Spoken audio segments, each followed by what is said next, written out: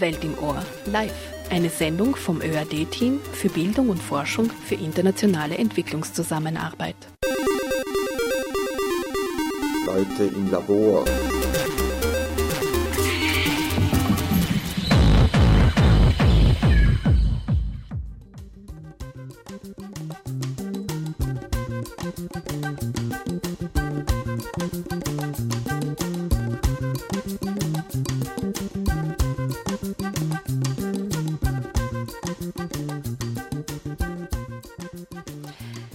(2015) trafen sich führende Politiker und Politikerinnen, um ein historisches Versprechen abzugeben: die Transformation unserer Welt.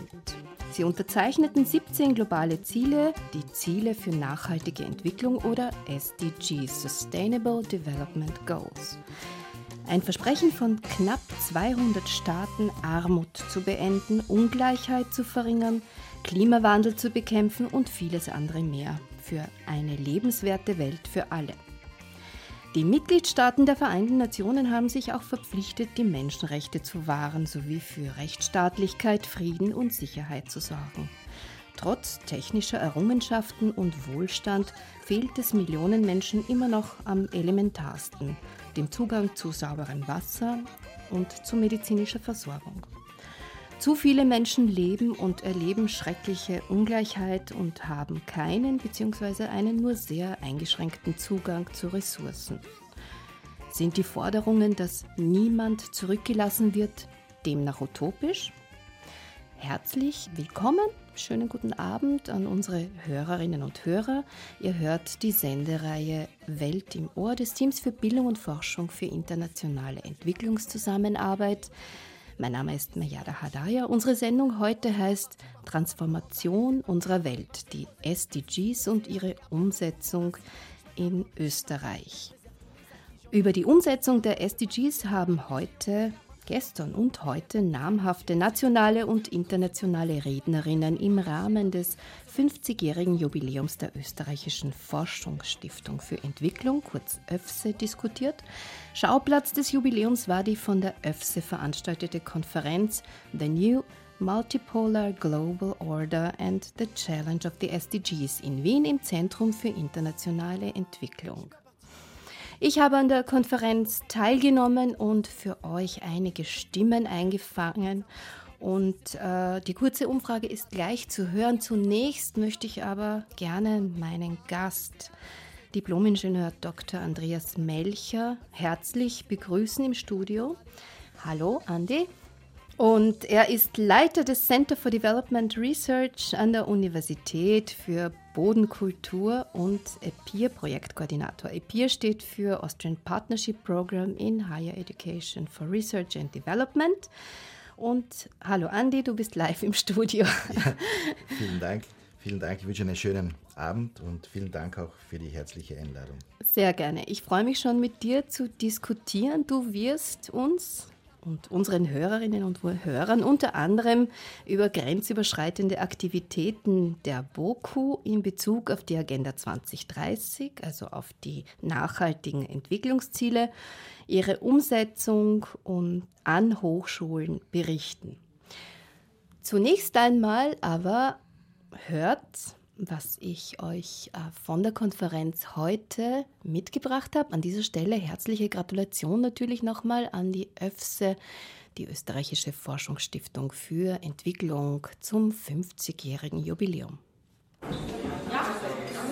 Ich bin auf der Konferenz der Österreichischen Forschungsstiftung für Entwicklung im Rahmen des 50-jährigen Jubiläums unter dem Titel The New Multipolar Global Order and the Challenges of the SDGs. Es gibt viele namhafte Rednerinnen und Redner, die geladen sind, und ich berichte von der Konferenz heute am 13. Oktober in C3, einer Veranstaltung der Österreichischen Forschungsstiftung für Entwicklung. Mir hat gut gefallen, eine Einschätzung zu bekommen über diesen Prozess der Formulierung und der Implementierung von der Agenda 2030 und von den Sustainable Development Goals. Und vor allem auch war spannend zu hören, wie auch dieser Diskurs von unterschiedlichen Regierungen unterschiedlich verwendet wird. Also zum Beispiel in Ecuador, um das gute Leben weiter zu propagieren, um dieses Konzept des guten Lebens auf die Agenda zu bringen, aber in Thailand auf der anderen Seite, um eigentlich ein diktatorisches Regime zu stabilisieren. Und insofern ist es, glaube ich, sehr wichtig, dass die Zivilgesellschaft da wirklich mehr Transparenz reinbringt und Druck ausübt, dass die Umsetzung im Sinne dieser Ziele passiert, nämlich die Reduktion von Armut und von Ungleichheiten, und dass es nicht verwendet wird, um bestehende Aktivitäten zu legitimieren, wie das gerade zum Beispiel in Thailand ist. Was mich am meisten beschäftigt nach diesem Vortrag, aber auch nach diesen Vorträgen, die vor dem Wahlsonntag in Österreich gehalten werden, ist tatsächlich die Frage nach Prozessen der Entdemokratisierung, nach Prozessen, in denen bestimmte wohlfahrtschauvinistische Debatten vielleicht stark werden. Ich habe ja versucht, als Beispiel zu bringen, wie in Thailand eine urbane Mittelschicht ihre Privilegien verteidigt und von dem Rest der Bevölkerung, von der armen ländlichen Bevölkerung quasi einfordert, dass sie CO2-neutral zu bleiben hat. Das heißt, keine Autos fährt, aber auch keine Krankenversicherung und keine anderen sozialen Sicherungen in Anspruch nehmen kann. Diese Form von Chauvinismus, wir verteidigen das, was wir haben. Wir geben davon nichts ab, obwohl wir wissen, dass das ein imperialer Lebensstil ist, wie Uli Brandt sagt, obwohl wir wissen, dass das ein unsustainable Lebensstil ist, ein nicht nachhaltiger Lebensstil, dass das sich mit Prozessen von neuem Autoritarismus, von Entdemokratisierung verknüpfen kann, finde ich sehr dramatisch und bewegt mich vor dem Hintergrund dieser Diskussion.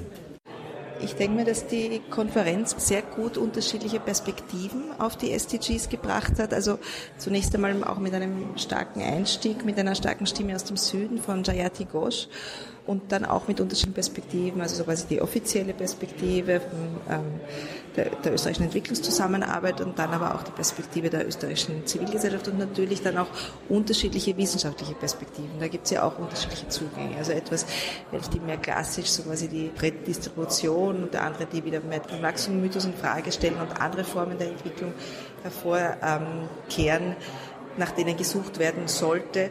Und ich hoffe, dass so quasi das auch noch gelingt, ein bisschen zu vertiefen. Und was mich so quasi sehr freuen würde, wäre eben auch, wenn man die Stimmen aus dem Süden noch verstärken könnte, vielleicht auch aus dem Publikum und nicht nur die Stimmen, sondern auch die Perspektiven aus dem Süden. Also ich denke mir, was wir vielleicht auch gar nicht so genau wissen, ist, was denn die SDGs für die Länder des Südens und da auch natürlich für die unterschiedlichen Akteure bedeuten. Ob das Hilfestellungen sind für gewisse Policy-Anliegen, die sie durchbringen wollen, oder ob das normative Diskurse und Agenten sind, die unerfüllbar sind. Das wäre, glaube ich, auch wichtig für die Diskussion. Es wäre gut, wenn die Diskussion nicht nur jetzt in dieser Konferenz, sondern auch dann weiter darüber hinausgeht, im Sinne eben des globalen Anspruchs und der globalen Perspektive der Agenda. Momentan nach dem Verlauf der Diskussion beschäftigt mich stark dieses Narrativ, dieses Counter-Narrativ, das man eigentlich wahrscheinlich bräuchte, um auf der einen Seite die pessimistische Grundstimmung und auf der anderen Seite auch diese Hurra-Stimmung, es passiert zu viel, auf eine politische Ebene zu bringen. Die Politik sich viel stärker mit den Herausforderungen der SDGs auseinandersetzt. Das Hauptproblem sehe ich nach wie vor in der Umsetzung von Policy Coherence for Sustainable Development. Einer der wichtigsten Punkte, der jetzt vorhin in der Diskussion aufgetaucht ist, ist die Notwendigkeit, wirklich ein gutes Narrativ, ein sogenanntes Narrativ zu entwickeln, um den verschiedenen Gegentendenzen, sei das jetzt wieder der Rückgang zu mehr Bilateralismus statt Multilateralismus, dieses wieder eher stärker in Richtung Umweltverschmutzung beziehungsweise nicht mehr so richtig in Richtung nachhaltige Entwicklung und SDGs zu gehen. Und damit dieses Narrativ auch wirklich was hält, braucht es die Evidenz dazu. Und da sehe ich die Forschung und Wissenschaft sozusagen die Pflicht, wirklich dieses Narrativ zu unterstützen mit konkreter Evidence. Was funktioniert, warum funktioniert es, was funktioniert nicht, wie ist die Situation und das braucht es. Ja, das waren kurze Statements von der Konferenz heute, Stimmen, die ich eingefangen habe mit der Frage, was die Teilnehmerinnen, beziehungsweise sie sind auch Referentinnen, ich sage gleich auch mehr dazu, wer das ist, beschäftigt hat. Das waren Ihre Antworten. Ich begrüße nochmal herzlich meinen Gast, Dr. Andreas Melcher. Er ist Leiter des Center for Development Research an der Universität für Bodenkultur. Und Andi, du möchtest auch vielleicht kurz ergänzen zu dem Gehörten? Ja, vielen Dank. Ich kann das nur unterstreichen, was die Kollegen vorher erwähnt haben. Auch aus meiner Sicht und aus der Sicht auch der Kollegen an der BOKU ist es wirklich wichtig, dass wir so ein Narrativ schaffen, um SDGs auch besser zu verstehen. Es hängt jetzt so als Schlagwort im Raum und deswegen kann es gar nicht genug Diskussion darüber geben und Veranstaltungen darüber zu geben, um auch Rahmenbedingungen zu schaffen. Und es wurde schon angesprochen, Wissenschaft soll evidence-based, quasi auf Fakten basierend, nicht auf Fake News, aber auf Fakten basierend, Vorarbeit leisten, die Grundlage bilden, um diese SDGs umsetzen und zu implementieren zu können.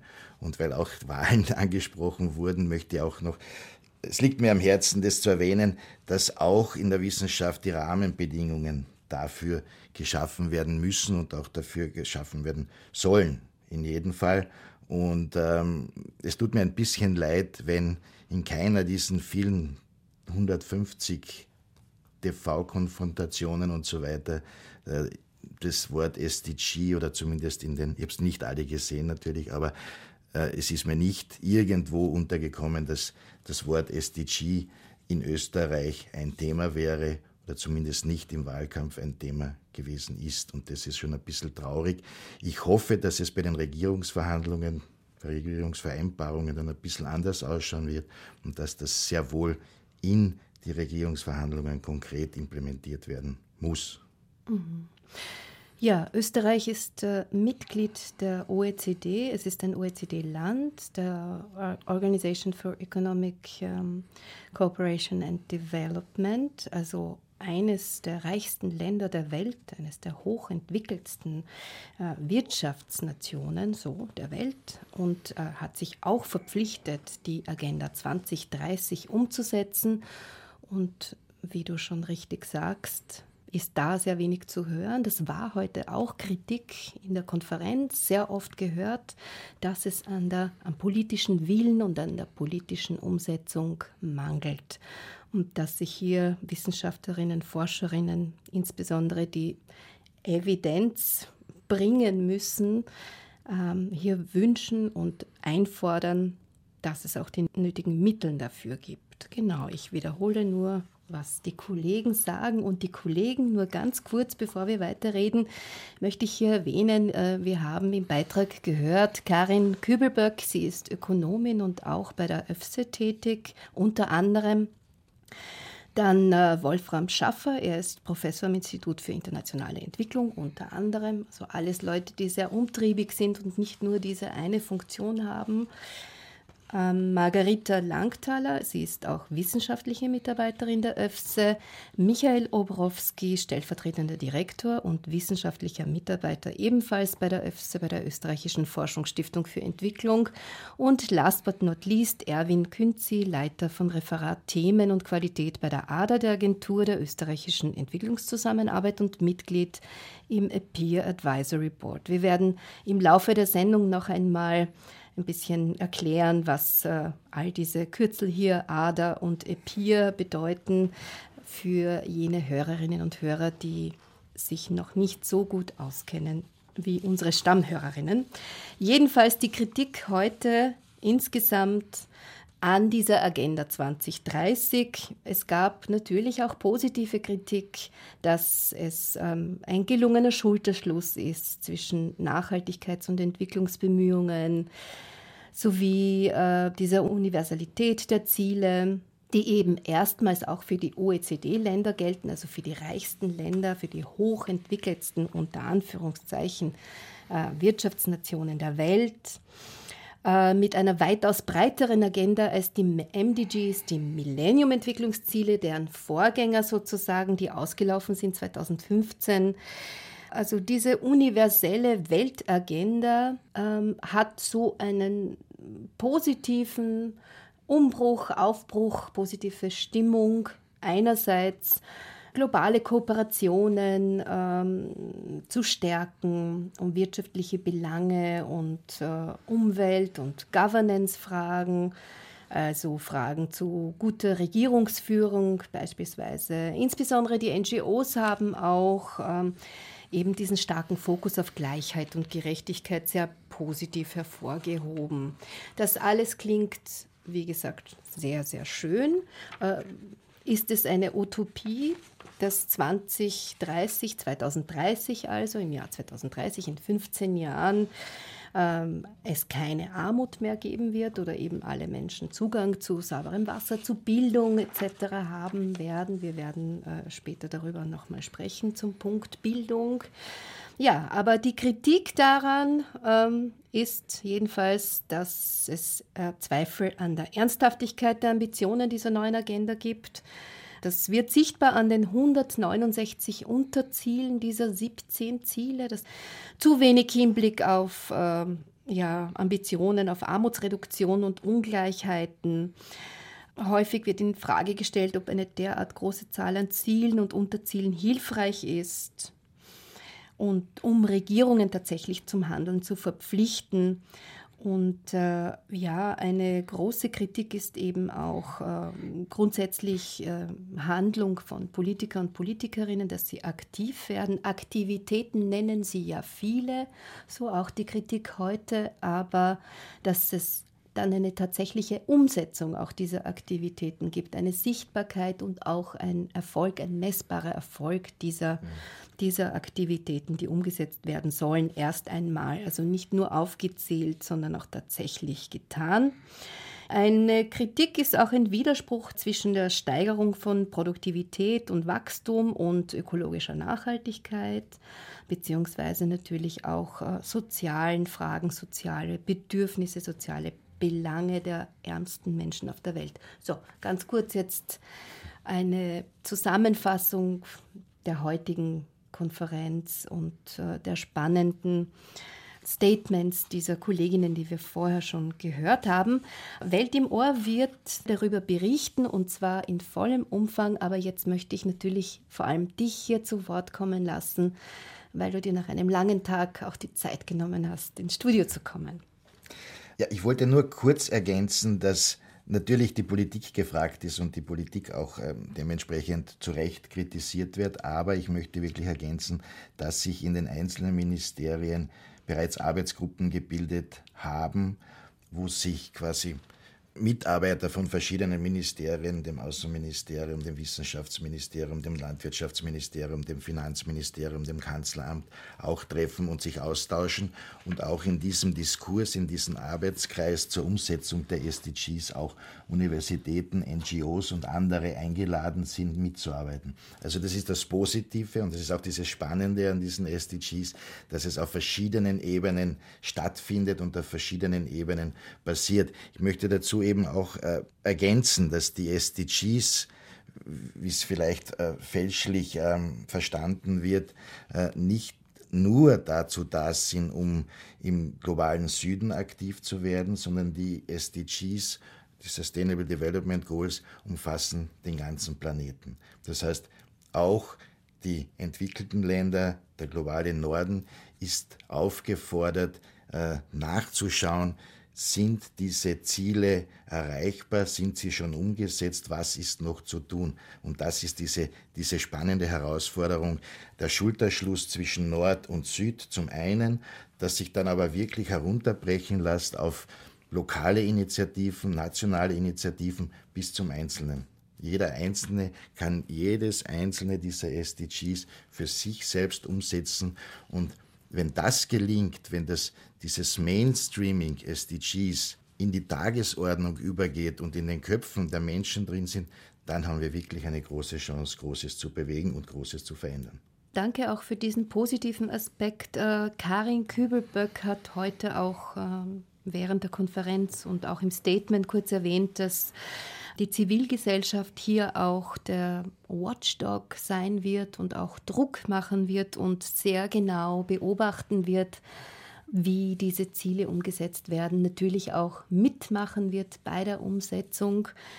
Zivilgesellschaft und auch Nichtregierungsorganisationen, ja, um diese nachhaltigen Entwicklungsziele und vor allem die Reduktion von Armut und Ungleichheiten umzusetzen. Das wird natürlich dauern. Sprechen wir nach einer kleinen Musikpause, ich habe ja wieder schöne Musik mitgebracht, über die Umsetzung der SDGs in deiner Arbeit an der BOKU.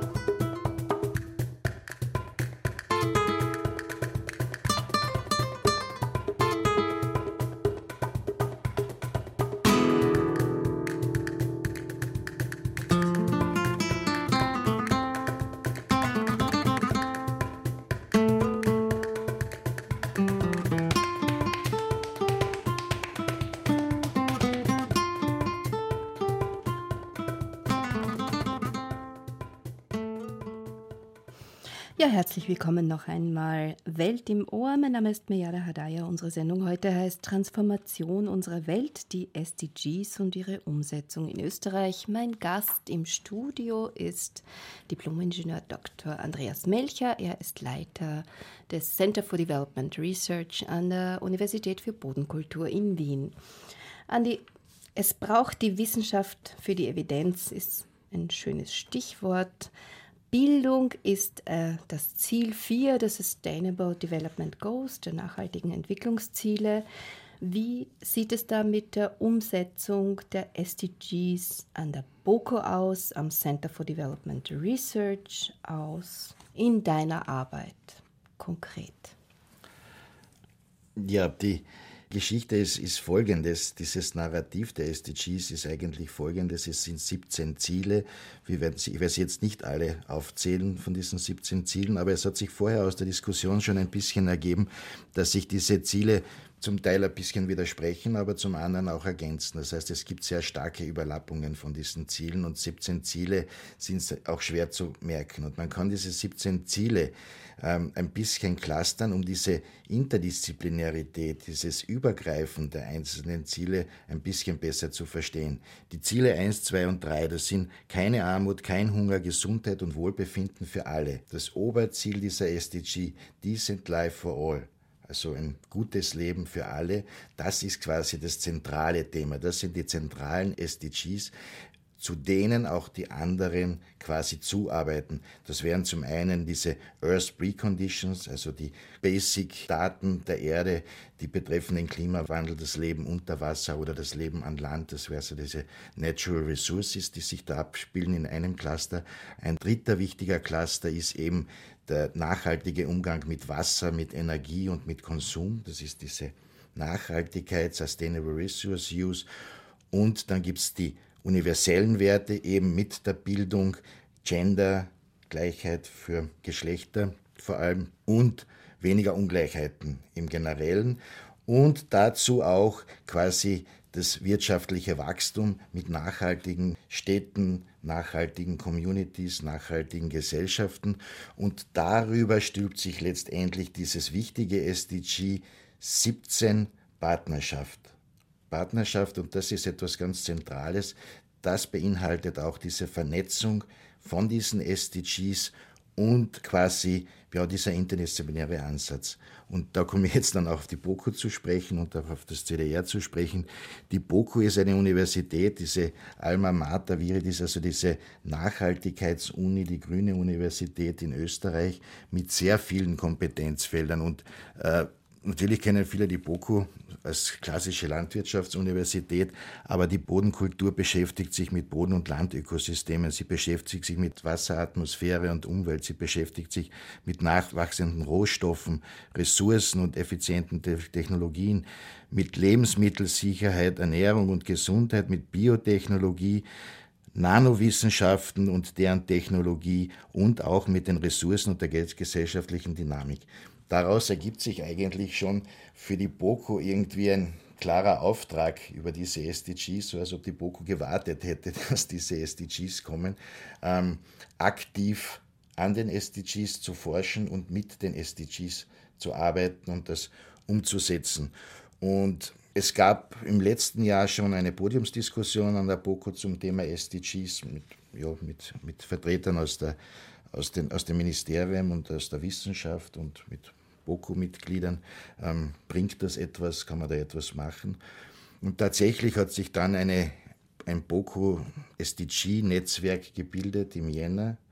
Und in diesem SDG-Netzwerk gab es schon mehrere Treffen. Da sind in etwa 25 Wissenschaftler und Wissenschaftlerinnen involviert aus allen möglichen Instituten, jetzt nicht nur vom CDR, sondern auch vor allem vom Zentrum für globalen Wandel. Helga Kromkolb ist da ein Begriff, der sehr stark für die SDGs kämpft, vor allem auf österreichischer Ebene. Da werde ich vielleicht dann später noch etwas dazu sagen. Aber auch mit anderen namhaften Wissenschaftler der BOKU, wo man uns angeschaut hat, was kann man machen, wie bilden sich die SDGs an der BOKU ab und wir haben jetzt quasi so ein Mapping erstellt, also so eine Matrix, wo man die Departments und diese Kompetenzfelder der BOKU den SDGs gegenüberstellt. Es geht nicht darum, wie viel können wir oder wie vollständig ist es, sondern nur ein Bild zu bekommen, um diese Vielfalt der SDGs auch besser begreifen zu können. Das war dieses wichtige Ziel und aus dem heraus, ich weiß nicht, wie weit dann alle damit bewandert sind, es gibt an der Universität natürlich einen Entwicklungsplan, wo drin steht, wohin soll es gehen in Zukunft in der Universität und die BOKU hat diese SDGs, diese Arbeit ganz zentral schon in die Einleitung des Entwicklungsplans an der BOKU implementiert. Das ist jetzt noch in Überarbeitung im Senat. Es kommt dieses Mapping dann hinein. Und das wiederum ist die Basis für die Leistungsvereinbarungen. Die Leistungsvereinbarungen sind die Verhandlungen mit dem Ministerium. Wie viel Geld bekommen die Universitäten 2019 bis 2021? Und da wird es auch ein zentrales Thema sein, neben den klassischen Aufgaben der Universität wie Lehre und Forschung und Wissenstransfer, auch diese SDGs mit zu implementieren und in den Verhandlungen dann das auch richtig zu argumentieren, wie wichtig diese SDGs für die Universitäten sind zum einen, aber wie wichtig die Universitäten auch für die SDGs sind. Ja, Stichwort Partnerschaften, Kooperationen. Du bist auch in der Forschung aktiv und nicht nur in der Lehre, reist sehr viel und hast und kennst viele Partnerinnen und Partner, Kolleginnen und Kollegen an Universitäten dieser Welt und bist auch, wie ich schon gesagt habe, EPIR-Projektleiter in einigen Projekten gewesen und noch immer. Kurz zu EPIR, das ist Austrian Partnership Program in Higher Education Research for Development, das österreichische Hochschulkooperationsprogramm, auch gefördert von der österreichischen Entwicklungszusammenarbeit. Ein Programm der österreichischen Entwicklungszusammenarbeit hat auch einen sehr hohen Stellenwert, was, wie du schon gesagt hast, die Gender-Strategie und auch eine Inklusionsstrategie beinhaltet. Jetzt aber noch einmal bevor wir über diese Gender- und Inklusionsstrategie vielleicht ein Beispiel geben, noch einmal zu den Partnerschaften, zu deiner Umtriebigkeit und dein internationales Wesen auch, diese Transdisziplinarität, die hier auch gefragt ist. Das heißt, man muss ja rausgehen, um zu verstehen und zu erfahren, was in der Welt los ist, was gebraucht wird, um das dann auch in der Forschung und Lehre letztendlich umzusetzen. Eben Stichwort Wissenschaft braucht Evidenz. Wie gehst du damit um? Wie viel von deiner Zeit nehmen diese Aktivitäten? Mir war es immer wichtiger, im wissenschaftlichen Arbeiten über den Rand hinauszuschauen, über das Fachgebiet hinauszuschauen.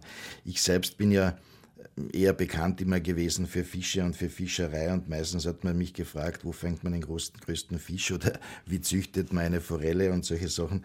Aber es hat fast niemand gewusst, dass ich auch ein ausgezeichneter Traktorfahrer war, weil ich habe Landwirtschaft studiert und war ja auch einer der ersten Hörer für ökologischen Landbau an der BOKU und das war vor 25 Jahren und damals gab es noch kein Institut für ökologischen Landbau und wir Studenten haben uns damals schon dafür eingesetzt, dass das entsteht. Wir sind in die Medien gegangen, wir sind zu den Politikern gegangen, wir haben mit ihnen gesprochen und haben das eigentlich auch mitgetragen, dass wir jetzt das möglich gemacht haben. Warum ich das erwähne, ist, weil immer die Frage ist, was bringt das jetzt mit den SDGs? Heute ist der ökologische Landbau in Österreich etwas, das komplett verständlich ist und dass man sich gar nicht mehr wegdenken kann, dass man keine Biomilch im Geschäft kaufen kann und keine Bio-Butter kriegt. Vor 25 Jahren war das nicht. Da hat man noch groß geredet von Ökotricks und Bioschwindel. Das braucht Zeit. Diese Entwicklungen brauchen Zeit und deswegen habe ich auch sehr, sehr gute Hoffnung für diese SDGs, dass man da etwas erreichen kann. Und zu meinen Projekten war es ja eher so, dass ich da immer ein bisschen überambitioniert war, gerade im ersten Projekt, das ich bei EPIR eingereicht habe.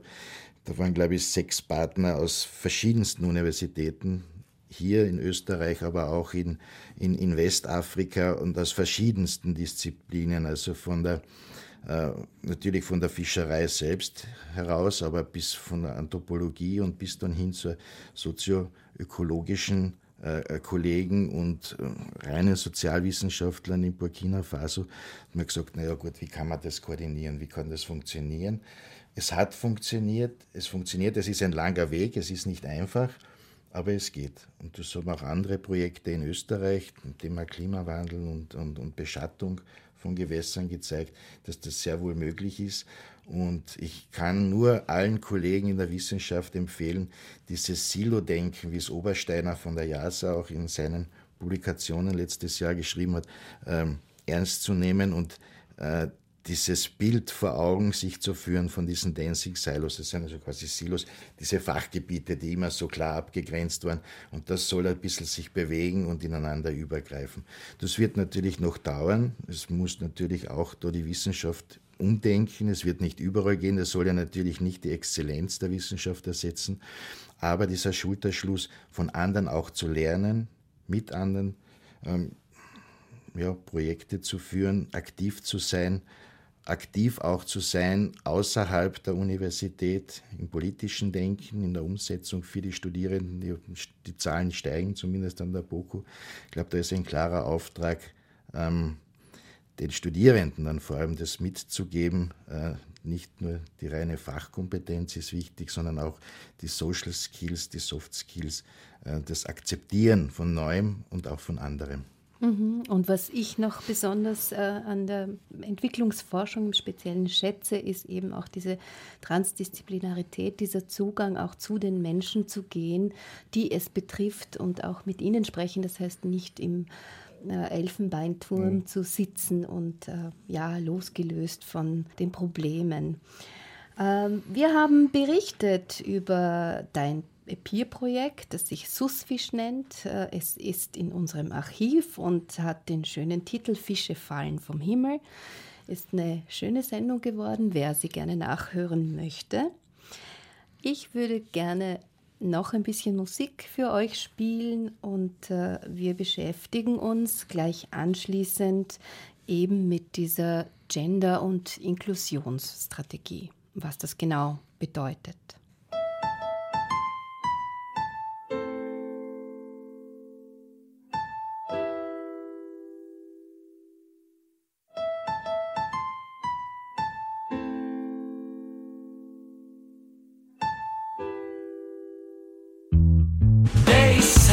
We've got a book. They say we've got a book. They say we've got the truth. They say we've got the prophets. We've got the prophets. We've got right prophecy. They say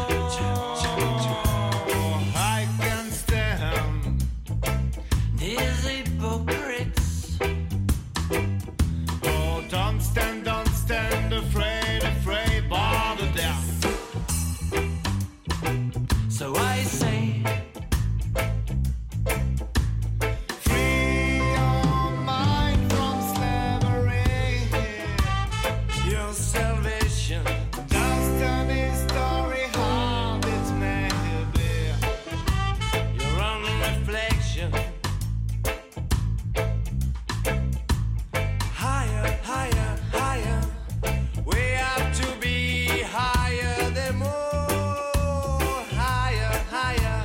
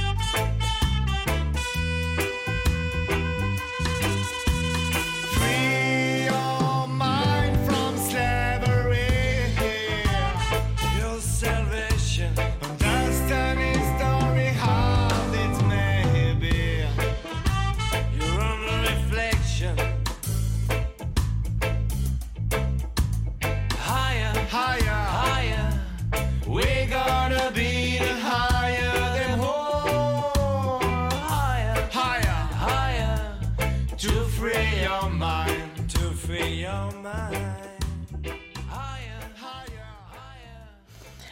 Nach Angaben der Weltgesundheitsorganisation WHO leben etwa 1 Milliarde Menschen weltweit mit einer Form von Behinderung. 80% davon in sogenannten Entwicklungsländern. Ein Teufelskreis von Armut und Behinderung, weil Armut kann sowohl Ursache als auch Folge von Behinderung sein. Andere Gründe sind Naturkatastrophen oder die Auswirkungen von Kriegen und bewaffneten Konflikten. Ja, Andreas Melcher, ich habe dich schon gefragt. Es gibt diese Gender- und Inklusionsstrategie in der Lehre und Forschung an der BOKU, beziehungsweise auch im EPIR-Programm, das Programm der österreichischen Entwicklungszusammenarbeit, das Hochschulkooperationsprogramm. Das ist eine ganz besondere Strategie, um eben Gender und Inklusion zu fördern. Wie ist das dann an der BOKU? Wie sieht das in der Umsetzung aus? Hast du da ein Beispiel oder zwei? Gender ist ja auch immer dann so ein Schlagwort geworden und eigentlich wurde es eingefordert in Projektanträgen und viele haben Gender dann quasi immer mit einem Absatz begründet und gesagt, ja, das machen wir, oder in dem Wissenschaftsgebiet ist Gender kein Thema, betrifft es nicht, ja, wenn man sagt, was Gentechnik oder so etwas. Aber tatsächlich kann man das Gender leben. Denn das Gender kann man leben mit den Partnerinnen, mit den Partnern. Zum einen in der Diskussion auch darüber, was bedeutet für euch Gender? Wie seht ihr Gender? Wie legt ihr das um? Und das öffnet oft dann schon die Augen, dass ja das für einige ganz selbstverständlich ist. Etwas, wo sie dann auch sehr sich hervorheben und sagen, naja, wir leben das Gender, wir haben Frauentage, die wir sehr ernst nehmen, die Feiertage sind in spezifischen Ländern, wo wie bei uns der Staatsfeiertag dann quasi nicht gearbeitet wird, weil es der Tag der Frau ist. Und dann fragen sie mich, habt ihr sowas in Österreich? Nein, wir haben vielleicht andere Feiertage oder vielleicht zu viele Feiertage.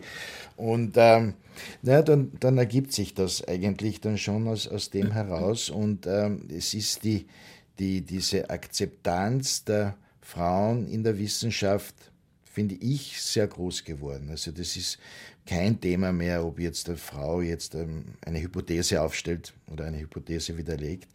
Das ist es nicht. Es fehlt oft ein bisschen der Mut. Der Mut vor allem im globalen Süden von jungen Frauen in den Norden zu gehen, hier zu studieren, herzukommen.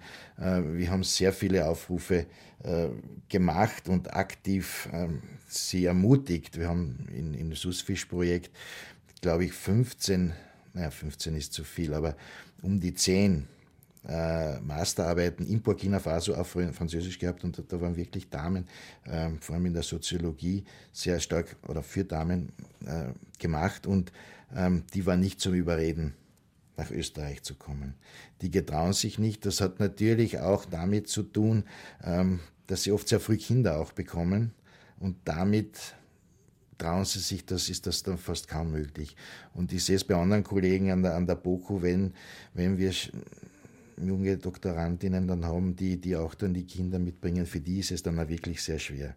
Es gibt eben das hängt dann alles so wie die SDGs miteinander zusammen. Es gibt dann geringes Angebot an Krabbelstuben. Die BOKU hat wohl eine, aber die Kinderbetreuung geht ja oft darüber hinaus. Und wenn da die Frauen dann alleine, das ist dann nicht so leicht. Ne? Das ist letztens passiert, dass bei einem Kollegen die junge Wissenschaftlerin mitgefahren ist auf eine Tagung, und der fragt, wo hast du das Kind? Und das Kind ist, glaube ich, 5 Jahre alt. Und er sagt, das ist zu Hause, nicht? Das ist halt alleine zu Hause geblieben. Nicht? Und er hat gesagt, was? Das kann nicht wahr sein.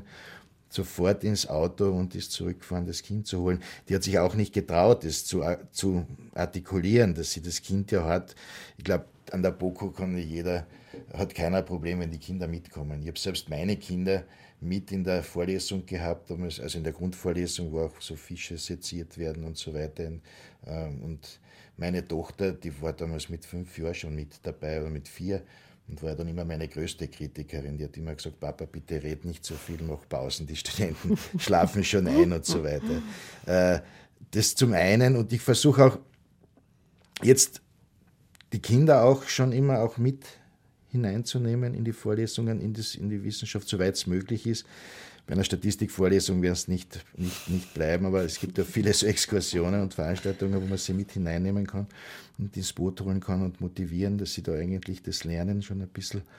Und ja, das ist immer noch mein Ziel im Süden, Studierende und vor allem Studentinnen zu motivieren, in den Norden zu kommen. Ich sage jetzt Studierende, weil es auch ein bisschen um die, wie du gesagt hast, um die marginalisierten Gruppen geht. Und da haben wir einen gewinnen können, einen sehr hochbegabten, das klingt ein bisschen komisch, einen sehr begabten Studenten, sehr fleißigen Studenten, der jetzt angefangen hat, der ist ein Albino, das ist ein hellhäutiger Afrikaner. Und da gibt es alle möglichen Mythen darüber, warum, teilweise waren sie heilig und dann nicht und die Knochen wurden verwendet für Heilzwecke und so weiter. Dramatische Geschichten, aber den haben wir hier und der ist jetzt in Österreich und es haben mich jetzt schon am ersten Tag 3 Leute gefragt, wo kommt der her? Also es ist nicht so bekannt, er konnte nicht gleich zugeordnet werden, ist er jetzt wirklich aus Afrika oder ist er jetzt ein Mischling oder ja. Also das heißt, im Rahmen dieser Gender- und Inklusionsstrategie habe ich von dir herausgehört, dass du da persönlich auch sehr aktiv bist und involviert bist, soweit es die Rahmenbedingungen zulassen. Und für Frauen scheinen diese oftmals eben leider aufgrund von Familie und so weiter einfach schwieriger zu sein. Ich glaube, man muss es oft ansprechen und man muss es auch diskutieren und auch da die Sensoren aktivieren und öffnen. Dann glaube ich, ist vieles möglich. Dann ist, glaube ich, vieles möglich und ja, das gelingt auch. Ich versuche auch bei den Tutorinnen, bei den Vorlesungen nicht oder Tutoren und Tutorinnen nicht unbedingt immer die Besten auszuwählen, die besten Noten haben. Ein bisschen was können müssen sie schon, wenn sie mich dann assistieren. Aber sondern vielleicht oft auch diejenigen, die ein bisschen zurückhaltender sind, die nicht am lautesten schreien. Und das sind oft auch die jüngeren Kolleginnen und die sind dann oft ganz verwundert, dass ich sie dann frage, möchtest du nächstes Jahr das Tutorium machen? Das kann ich nicht. Sage ich, na sicher kannst du das ist alles wunderbar, was du da vorlegst. Also wenn man mit so positiver Motivation auf jemanden zugeht, dann kann man schon auch jemanden, der sich das selbst nicht so zutraut, dazu bringen, wirklich eine tolle Leistung dann auch als Tutor oder Tutorin zu bringen. Wobei ich natürlich dazu sagen muss, für diejenigen, die dich nicht sehen und nicht kennen, dass du so gar nicht dem Stereotyp eines Professors entsprichst. Das ist natürlich auch selten und sehr löblich, wenn ich das an dieser Stelle nochmal sagen darf. Das heißt, und als Leiter des Center for Development Research an der Universität für Bodenkultur bist sehr aktiv mit Kolleginnen und Kollegen in Bezug auf die Implementierung der SDGs. Wir werden einander sicher wieder im Studio begegnen und eines deiner Projekte wieder vorstellen. Wir hatten dich oft zu Gast bei Welt im Ohr. Also alle unsere Sendungen könnt ihr nachhören auf der Homepage der Kommission für Entwicklungsforschung. Das ist kev-research.at. Und wir haben jetzt noch einige Minuten und machen einige Ankündigungen. Andi, du würdest auch gerne etwas ankündigen, was zum Thema passt. Zwei Sachen sind mir eingefallen. Zwei Sachen sind mir eingefallen, weil das auch eingangs ein bisschen auch ein Thema war, die Aktivitäten an der BOKU. Ich habe schon erwähnt, es gibt von der Helga Kolb dieses Uninetz österreichweit, das sich vor allem mit Klimawandel, aber vor allem in Umsetzung mit den SDGs beschäftigt, mit denen wir sehr eng zusammenarbeiten. Aber es gibt die sogenannte GCUA, das ist die Global Challenge University Alliance. Das ist eine Gruppierung, eine Alliance von Universitäten, die Nachhaltigkeit in den Vordergrund geschrieben haben. Auch hier sind die SDGs als Thema, das ist die Global Challenge University Alliance. Und federführend, also die Präsidentschaft um die SLU, die schwedische BOKU quasi. Es ist die Michigan State University dabei, die Hong Kong University dabei, Lincoln University in New Zealand. Und da gibt es im April 2018, am 18. April herum, ein Symposium und eine Konferenz, auch mit öffentlicher Veranstaltung, mit einem großen Panel zu den SDGs. Was können nachhaltige Universitäten zu den SDGs beitragen? April 2018. In Wien. In Wien, an der BOKU, mit Teilnehmern. Es sind dann auch noch partizipativ 25 andere Universitäten mit eingeladen, mit einem internationalen Publikum und mit einem hochrangigen Panel, das darüber auch an der BOKU diskutieren wird, mit Keynotes und so weiter. Ziel ist es auch, ein Narrativ, so ein Positionspapier zu schreiben als Outcome von dieser Veranstaltung. Und etwas, was nicht so ganz so sehr wissenschaftlich ist, aber was mich besonders freut, es gibt an der BOKU eine Einrichtung, eine Institution schon, das ist das BOKU-Kino. Das BOKU-Kino von der ÖH-BOKU und der Ethikplattform an der BOKU, auch in Zusammenarbeit mit dem CDR. Da gibt es an einem Mittwoch im Monat um 18.30 Uhr im großen Hörsaal im Gutenberghaus in der Feistmantelstraße Kinofilme.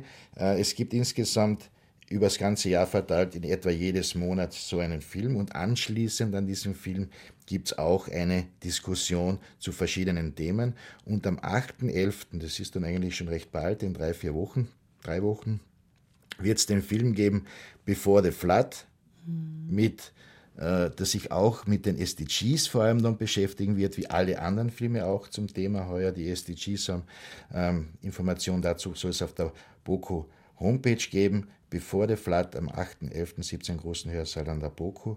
Moderation, da werden wir dann tauschen. Moderation werde dann ich für diesen Film oder für diese Diskussion nachher übernehmen. Das ist das BOKU-Kino. Ja. Ja, ich bedanke mich an dieser Stelle sehr herzlich bei dir, dass du Zeit gefunden hast, wieder ins Studio zu kommen. Ich wünsche dir alles Gute für deine Arbeit und wir werden einander bald wiedersehen und hoffentlich wieder hören. Ich bedanke mich auch bei unseren Hörerinnen und Hörern für das Interesse. Wie gesagt, unsere Sendungen sind archiviert auf der KEF-Website. Ich sage es jetzt nochmal, das ist die kef-research.at. Ich habe einige Informationen zur Kritik, positiv und negativ, aus einem interessanten Paper von Margarita Langthaler entnommen. Das findet ihr auf der Homepage der ÖFSE unter Publikationen, Bildung und SDGs. Es ist das Paper Nummer 12. Margarita Langthaler ist, wie schon erwähnt, wissenschaftliche Mitarbeiterin der ÖFSE. Ja, ÖFSE, Gratulation nochmal, 50-jähriges Jubiläum.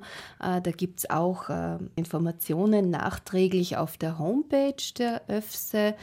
Und wie gesagt, wir berichten auch noch einmal über diese Konferenz. Wir haben sehr viel Audiomaterial und das muss erst einmal bearbeitet werden und auch übersetzt werden, auch von spannenden internationalen Gästen und vor allem Gästen aus dem sogenannten globalen Süden, Stimmen, die wir ja sonst eher wenig hören und gerne mehr hören würden, so wie, ich zitiere Margarita Langthaler noch einmal.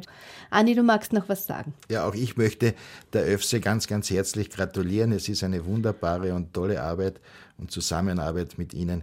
Ich freue mich sehr, viel Erfolg weiterhin und ich wünsche einen schönen Abend und danke für die Einladung noch einmal. Sehr gerne. Danke nochmal. Ihr hört uns wieder am 27. Oktober. Und wir sind die Sendereihe Welt im Ohr der ÖAD-Abteilung für Bildung und Forschung für internationale Entwicklungszusammenarbeit. Mayada Hadaya verabschiedet sich. Einen schönen Abend.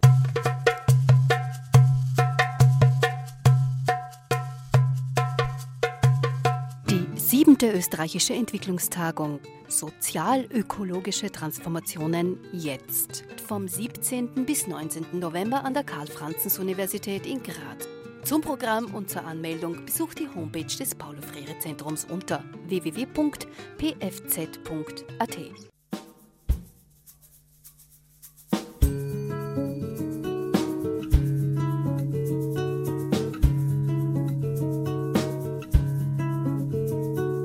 Hay un barrio llamado Libertad, donde el ruido lejano del mundo no entiende por qué es así. Hay calor, hay gris, son de sol, de maíz. Pero grande su puerta ahora lejana, da la voz que crece capitales.